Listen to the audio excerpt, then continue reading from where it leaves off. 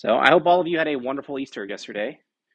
I know I did. This was the first time at our Easter service at the new church that we have been going to, and I was pretty impressed. So I thought they struck a nice balance between talking about Jesus and the resurrection to a broader audience, because you get the bigger audience on Easter, but it was also challenging to those who believe. So the worship was great, and we sang one of my favorite songs, in Graves into Gardens, and I thought it was a fitting song to sing on Easter, since that is a day that we celebrate the resurrection. So one lyric from the song that just kind of stuck with me as I was working on finishing up my lecture yesterday and just thinking about it, was the lyric in that song that says, "Because the God of the mountain is the God of the valley." So yesterday on Easter, we celebrated the mountain, the resurrection, the new kingdom. But for the next 2 weeks, it's kind of like a sidestep. We're going back into the valley. These 2 weeks are difficult to talk about. They're hard. They're painful. And they are you're very much in the valley, but it is the same God. So we see Jesus unjustly arrested and unjustly put on trial. He's betrayed by his own closest followers, and he's beaten severely. So this section of Matthew, it's enraging, it's disturbing. I found it extra so, having spent so much time with Jesus this year. Spent so much time just seeing what a perfect man he is. And not that anybody deserves what Jesus is going through, but he really didn't deserve what he went through. And yet we know that God is still at work, still with Jesus, even in the deepest valley, and that we need to go through the valley over the next 2 weeks to understand and appreciate the mountain. So our first section tonight is 26 verses 47 to 56. So it is Jesus being betrayed by Judas and arrested. I'm going to read the first 3 verses of the chapter to get us, or not the chapter, but the section to get us started. So while he was still speaking, Judas, one of the 12, arrived. With him was a large crowd armed with swords and clubs, sent from the chief priests and the elders of the people. Now the betrayer had arranged a signal with them. "The one I kiss is the man. Arrest him." Going at once to Judas, Judas said, "Greetings, Rabbi," and he kissed him. So here we have it. This is the moment of Jesus' betrayal. There are a couple of things of note I want to point out. First, it's interesting they came at night with a large crowd. We're told in other Gospels is a mix of Roman and Jewish soldiers. So Jesus will point this out later in this text, but he's a very public person. There's been no secret where he's been. He's been in the temple. They could have arrested him lots of times. But there would have been a lot of people to witness this and potentially, cry out or fight on Jesus' behalf. They don't want to make a scene. Something that needs to be done under the cover of night with no witnesses present is almost always something that doesn't need to be done at all. Must have been difficult to see, and maybe some of these Roman soldiers don't really know who Jesus is, because they need Judas to kiss him to properly identify him in this moment. So I think it's also interesting that Judas calls Jesus Rabbi, not Lord. I think it's really illustrative of who he understands Jesus to be. The people we've seen called Jesus Rabbi in Matthew are the ones who don't understand who Jesus truly is. It's all the teachers of the law and the Pharisees who refer to him as Rabbi. The people who believe in Jesus, who really understand who he is, they'll call him Messiah. They call him Son of David, Lord, any of these titles. Judas is one of the 12, one of the men who's been closest to Jesus. He's heard all of these intimate teachings. He's even heard Peter confess who Jesus is. And yet he himself still doesn't know who Jesus is. This should serve as a good reminder to us that not everyone who you would think is a believer is actually a believer. Perfect attendance on Sunday doesn't necessarily mean you understand who Jesus is and what he did.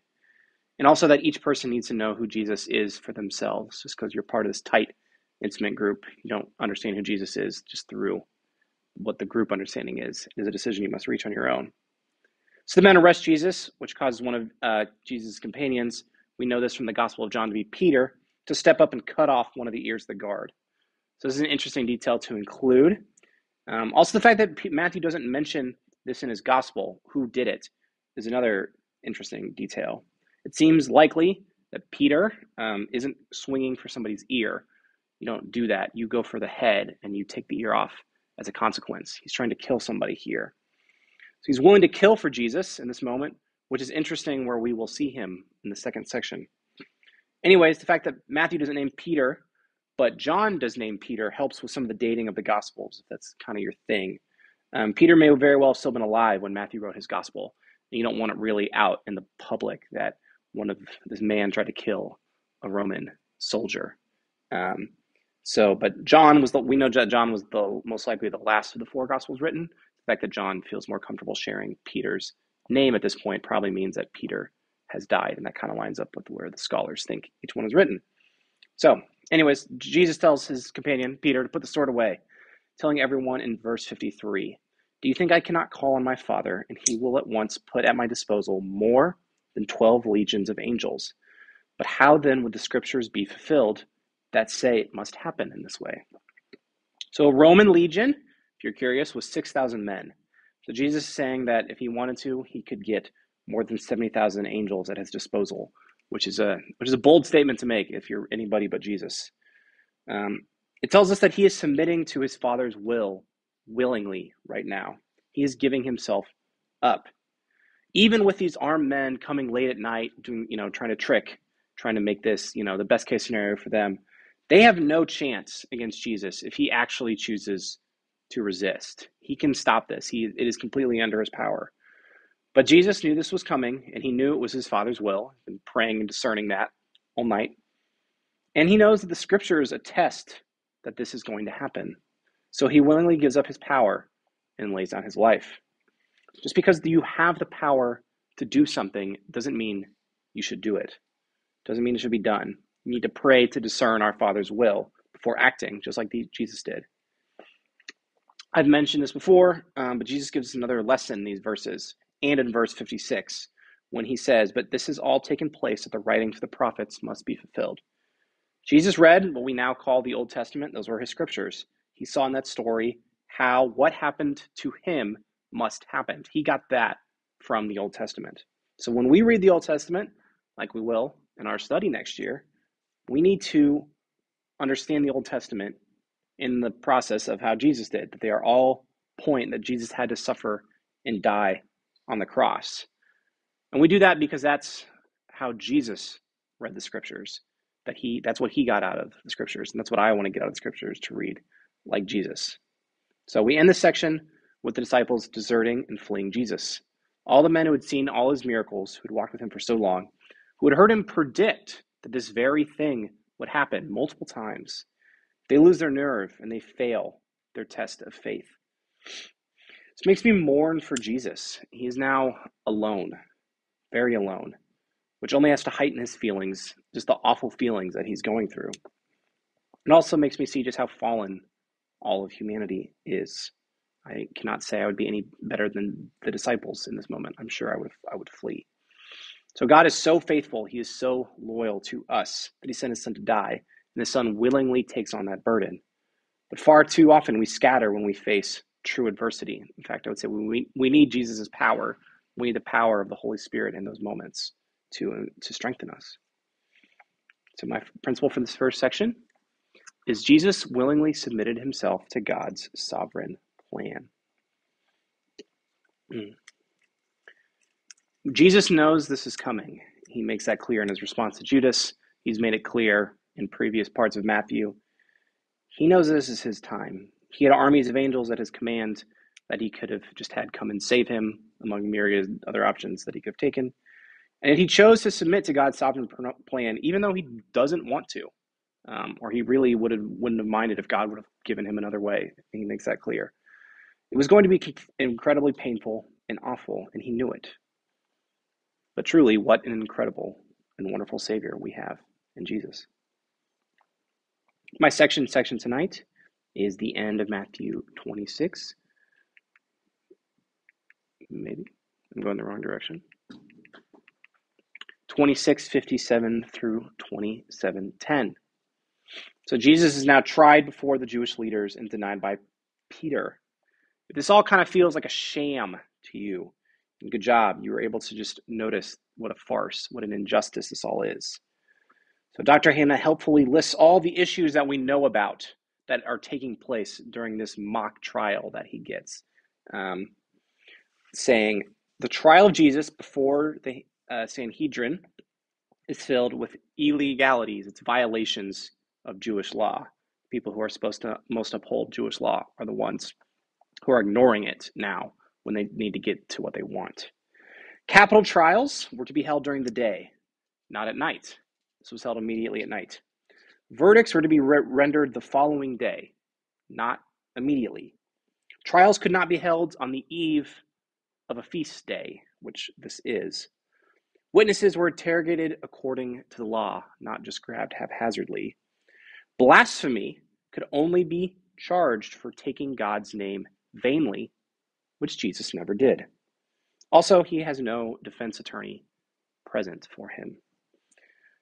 However, if Jesus was arrested Thursday evening and the Sabbath began on Friday evening, things had to be done quickly. Also, Pilate only heard cases very early in the morning, just did something in his morning before going on with the rest of his day. So that's why they had to just ram this process through. So the teachers of the law, who claim to be so obsessed with upholding God's law, they're willing to discard it when someone threatens their power. I see this kind of behavior too often in any big organizations, but that would include churches and religious organizations. They receive scrutiny and pushback for legitimate failures. The ends do not justify the means. And in this case, both the ends and the means are wrong.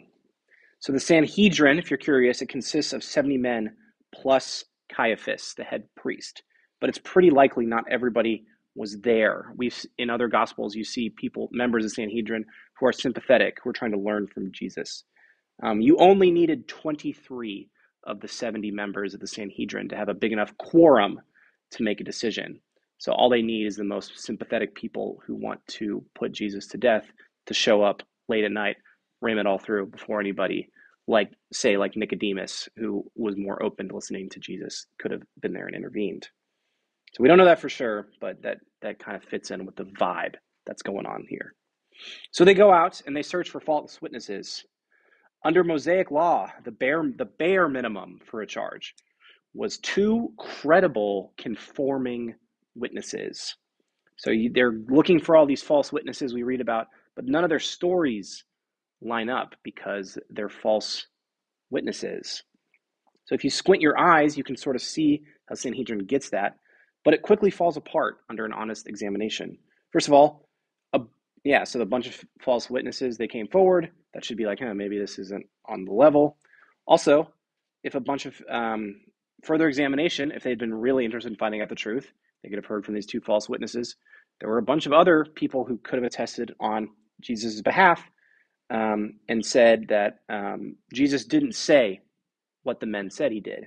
So in verse 61, tells us the 2 men, it says, "This fellow said, I am able to destroy the temple of God and rebuild it in 3 days. But it's not what Jesus says. It's more of like a prediction, not that he's going to destroy it, that if you destroy the temple, I can rebuild it in 3 days, not that he is going to do it. So any number of other witnesses could have attested to that and would have overwhelmed these 2 false witnesses. But that's not the point of what we're doing here. The high priests, they want to get Jesus to answer this charge against him once they get their witnesses in order to give it a veneer of credibility. But Jesus does not play along. He has no interest in participating in any of this, just this mockery. So we then get this interesting exchange starting in verse 63. The high priest said to him, I charge you under oath by the living God. Tell us if you are the Messiah, the Son of God. You have said so, Jesus replied. But I say to all of you, from now on you will see the Son of Man sitting at the right hand of the Mighty One and coming on the clouds of heaven. So Jesus answers the high priest's question this time and does confess that he is the Messiah and the Son of God. He does affirm that, but he does so very cryptically. His answer kind of reminded me of all of his strategies when he starts telling in parables. Jesus talking in parables is how he deals with dishonest brokers. And this to me seems to be he's in the most situation with the most dishonest brokers he's probably been in. And he seems to answer the same way. The truth that he reveals here is that he is not the political Messiah so long wished for. So he references Psalm 110 and Daniel 7. We've looked at those over the course this year. And everyone understood these are scriptures talking about the Messiah. His whole audience would have understood that. And he's kind of claiming that God is going to vindicate him, that he's going to be standing in authority at the right hand of God in the clouds someday. This disclosure is a revelation of the truth. It is also kind of a threat that you are not going to Jesus tells them that you are not going to see me again until you face me as judge, sitting at the right hand of God. This is too much for Caiaphas, who tears his clothes in indignation. I'm kind of glad we do not do that when we're indignant anymore. A lot of tearing clothes in the Bible. And accuses Jesus of blasphemy. Again, technically, this is not true. Jesus does not use the Lord's name in vain. That was the standard. But the other hand-picked members of the Sanhedrin are inclined to agree with the high priest, no matter what. So they pronounce him worthy of death, and they begin to beat and mock Jesus. But so how the structure is set up with the government is you've got the temple, you've got, it's kind of like a political religious, they're pretty blended, but Rome is technically over the temple and the people of Israel. They're part of the empire, and so they did not have the authority to carry out executions. So that is why they need to go to Pilate. Now that they've got their house in order on what's going to be done, now they need Rome's power and authority to actually do it. So that's why we get a second sham trial, which we will talk about later. But in the meantime, we get to see the continual failure of Jesus' disciples. First Peter and then Judas. Peter's come to watch and to see what happens, and he doesn't like what he sees. He's asked 3 times whether he knew or was with Jesus of Nazareth. The first 2 times by serving women, the final time by other people in the area. It's interesting to see how Peter's denials increase each time. First, we can see the literal distance Peter travels. He's in the courtyard, then he's in the gateway, and then he leaves the area entirely. He is trying to put as much physical distance as he can get right now between him and Jesus, the man he wanted to kill for a few hours ago. Second, his verbal denials increase. First, he's kind of evasive, then he offers an oath, and then finally he curses, which he's either cursing the people questioning him or he's cursing Jesus to try to show how much he's not a part of this. So after this final failure, this denial of Jesus, he hears the rooster crow, and finally he remembers what Jesus told him, that this was going to happen, which leads him to bitter weeping and mourning. So it's remarkable that the story is in all 4 of our Gospels, because the source of the story likely has to be Peter himself. It doesn't seem like any other disciples follow him. He's the only one we're told about following what happened to Jesus. Peter was an important apostle. He's an early church leader. And if he wanted to, he wouldn't have had to report this story to anybody. And yet now all Christians know, and most people know, of his failure in his biggest moment, and that Jesus told him it was going to happen and that he would fail. Yeah, Peter has his high moments and moments of faith. We've seen that. But he is not worthy of Jesus. We are fallen people. So we are saved by grace, not by works, because all of us have moments like Peter in our story. So this story, along with the rest of the New Testament, I just kind of want to lump that in here, it does reveal God's power and his ability to restore broken people. Peter will still be the rock that Jesus builds his church on, even though this moment of failure is part of his story.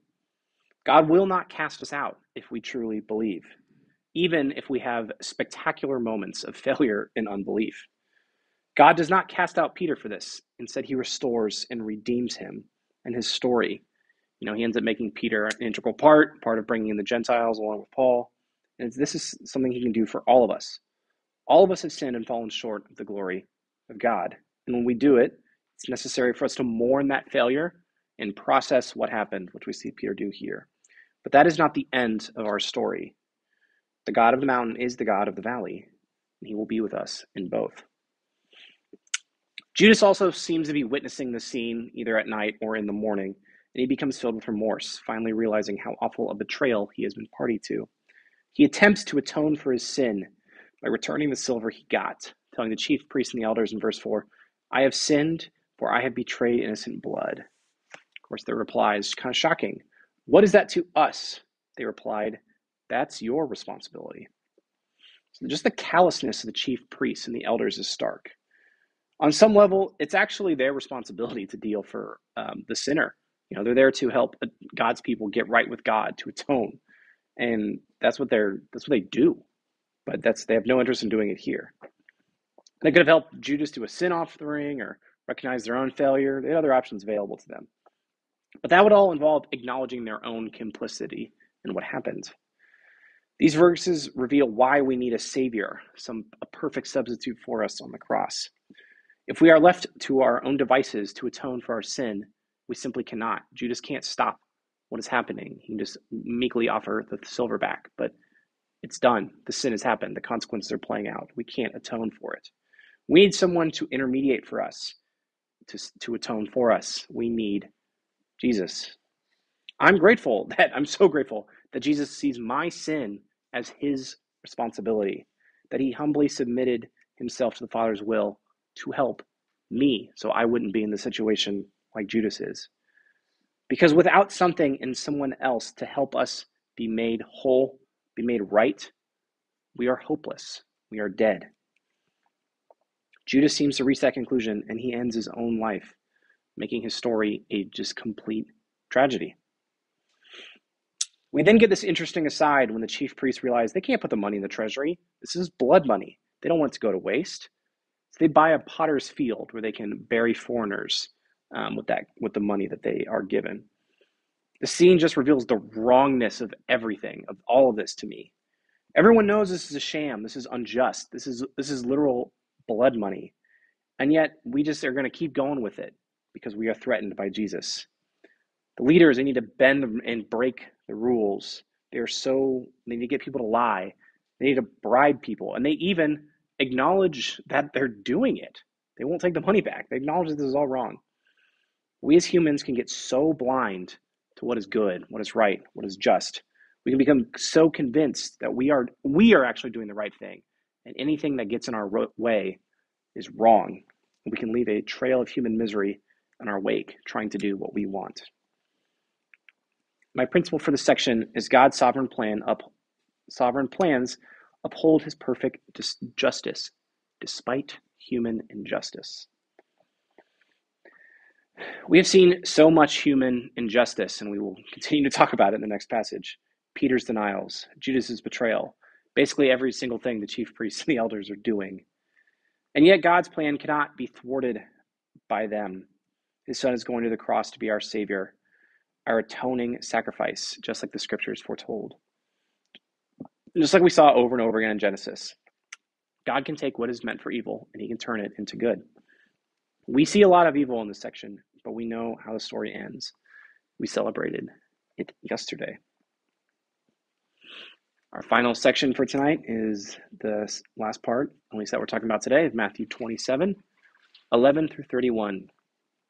Jesus tried before Pilate and sentenced to death. So Pontius Pilate is the Roman governor, the Roman prefect. He rules on behalf of the emperor. He's ruling over the area they call Palestine. So normally he would not be in Jerusalem. He would be in Caesarea, a place that gets talked about in Acts.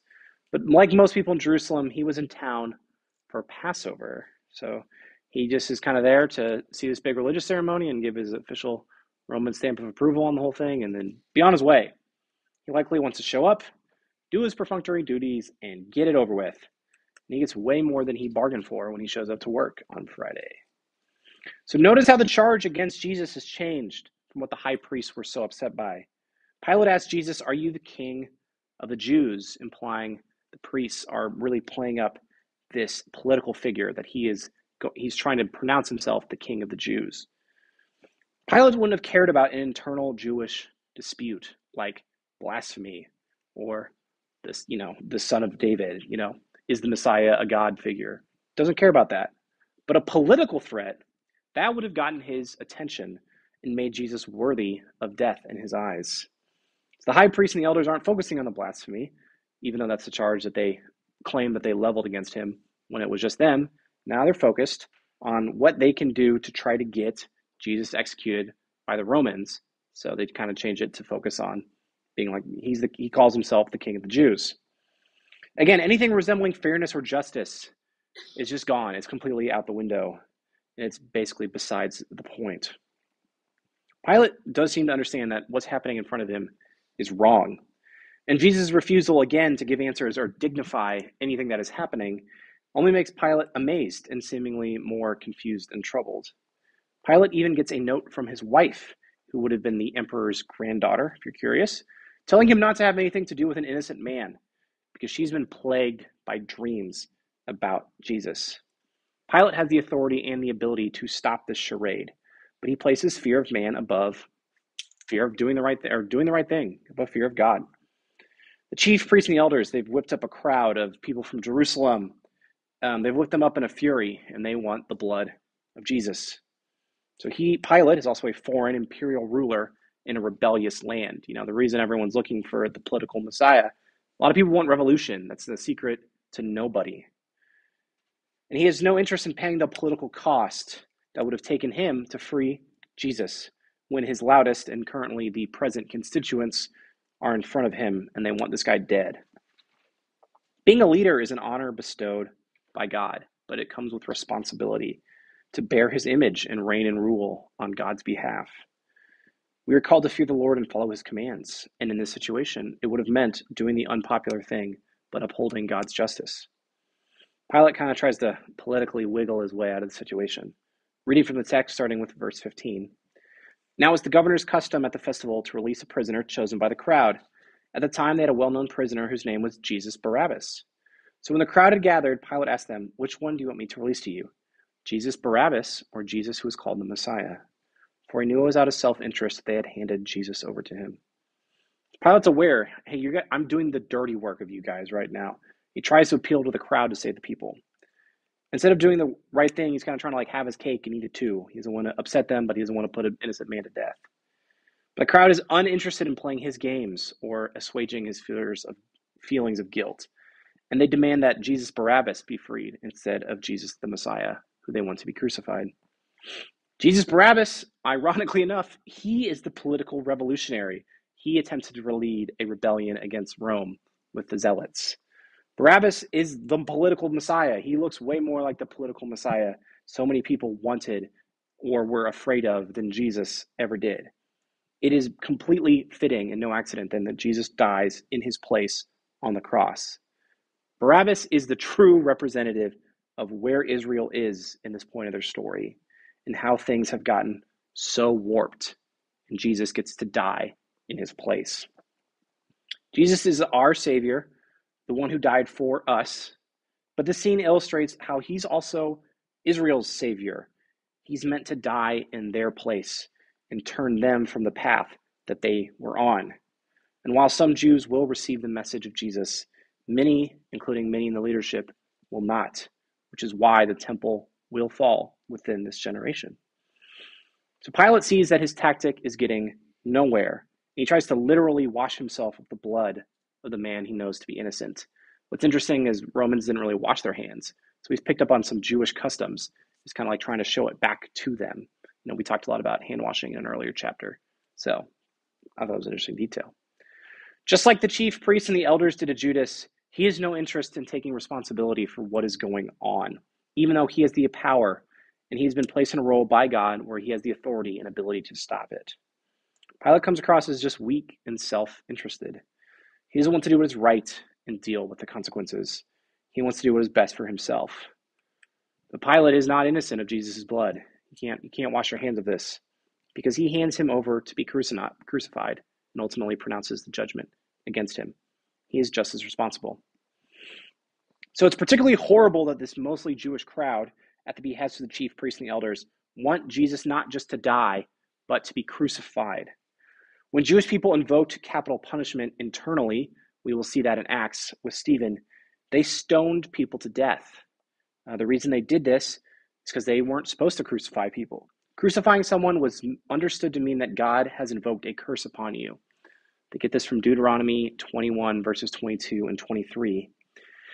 If someone guilty of a capital offense is put to death and their body is exposed on a pole, you must not leave the body hanging on the pole overnight.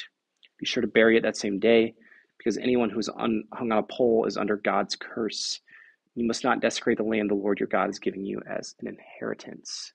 You know, there's a lot we could talk about this here, because it's like, why would you do, why does God capital punishment? Leave it all aside. But this is what they're referencing of it was a curse. They didn't just want Jesus to die. They want him to die in a way that is going to make him feel like God has cursed him.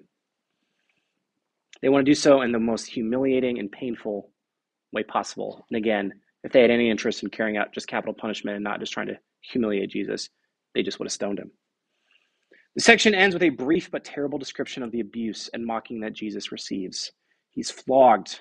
The Romans had a particularly cruel way of flogging people.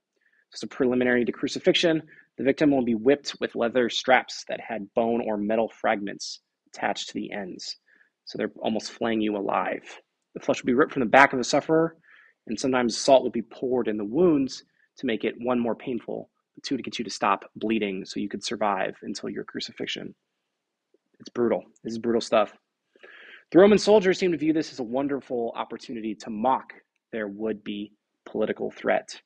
They pretend to just dress Jesus up as a king, and they mock, bow to him. They give him a crown of thorns, which is really painful, and they end up beating him in the head over and over again. Again, apparently it's simply not enough to kill Jesus. You need to torture him, both physically and mentally. The ability of us human beings to be so cruel to each other, it's terrible. It's mind-boggling. And this is one of the clearest examples of that. Here we have a man who's done nothing but teach the truth, heal the sick, and advance God's kingdom. And his story ends with him being tortured, mocked, and headed to the cross. I guess thankfully it's not the end of his story. But that's what it looks like it's going to be the end of his story. My final principle for tonight is human evil cannot stop God's sovereign plans. This section, not just human injustice, but human evil. This section is particularly cruel to read, from the casual indifference and just inhumanity of Pilate looking at this innocent man, to the outright viciousness of the crowd, the Roman soldiers, and the leaders of the Jewish people. All these people thought they were stopping Jesus. They thought they were putting him in his place, putting him back to where he belonged. But instead, their evil is what allows God's sovereign plan to go through. And Jesus was sent to the cross where he could be the perfect substitute and sacrifice for all mankind. It can be difficult to see and observe all this evil and really trust that God is sovereign, even when we know the end of the story. God has given humans ability and authority to reign and rule on his behalf, and we frequently misuse and abuse that authority. We see that plainly here. But God's plan for this world is to save it, and he is still able to accomplish that goal, even though everyone thinks they're getting in the way and stopping it. Because God cannot be thwarted or stopped. And he can take these moments of being in the lowest parts of the valley and take us to the mountaintop. Let us close in prayer. Dear Heavenly Father, we thank you. We thank you for your Son and his willingness to humbly submit himself to the cross, Lord, and all the pain and suffering that led to. We thank you that he was our perfect substitute who went to the cross and died on our behalf. Just pray that you would be with the discussions tonight. They would be fruitful and honoring to you. In your Son's name we pray. Amen.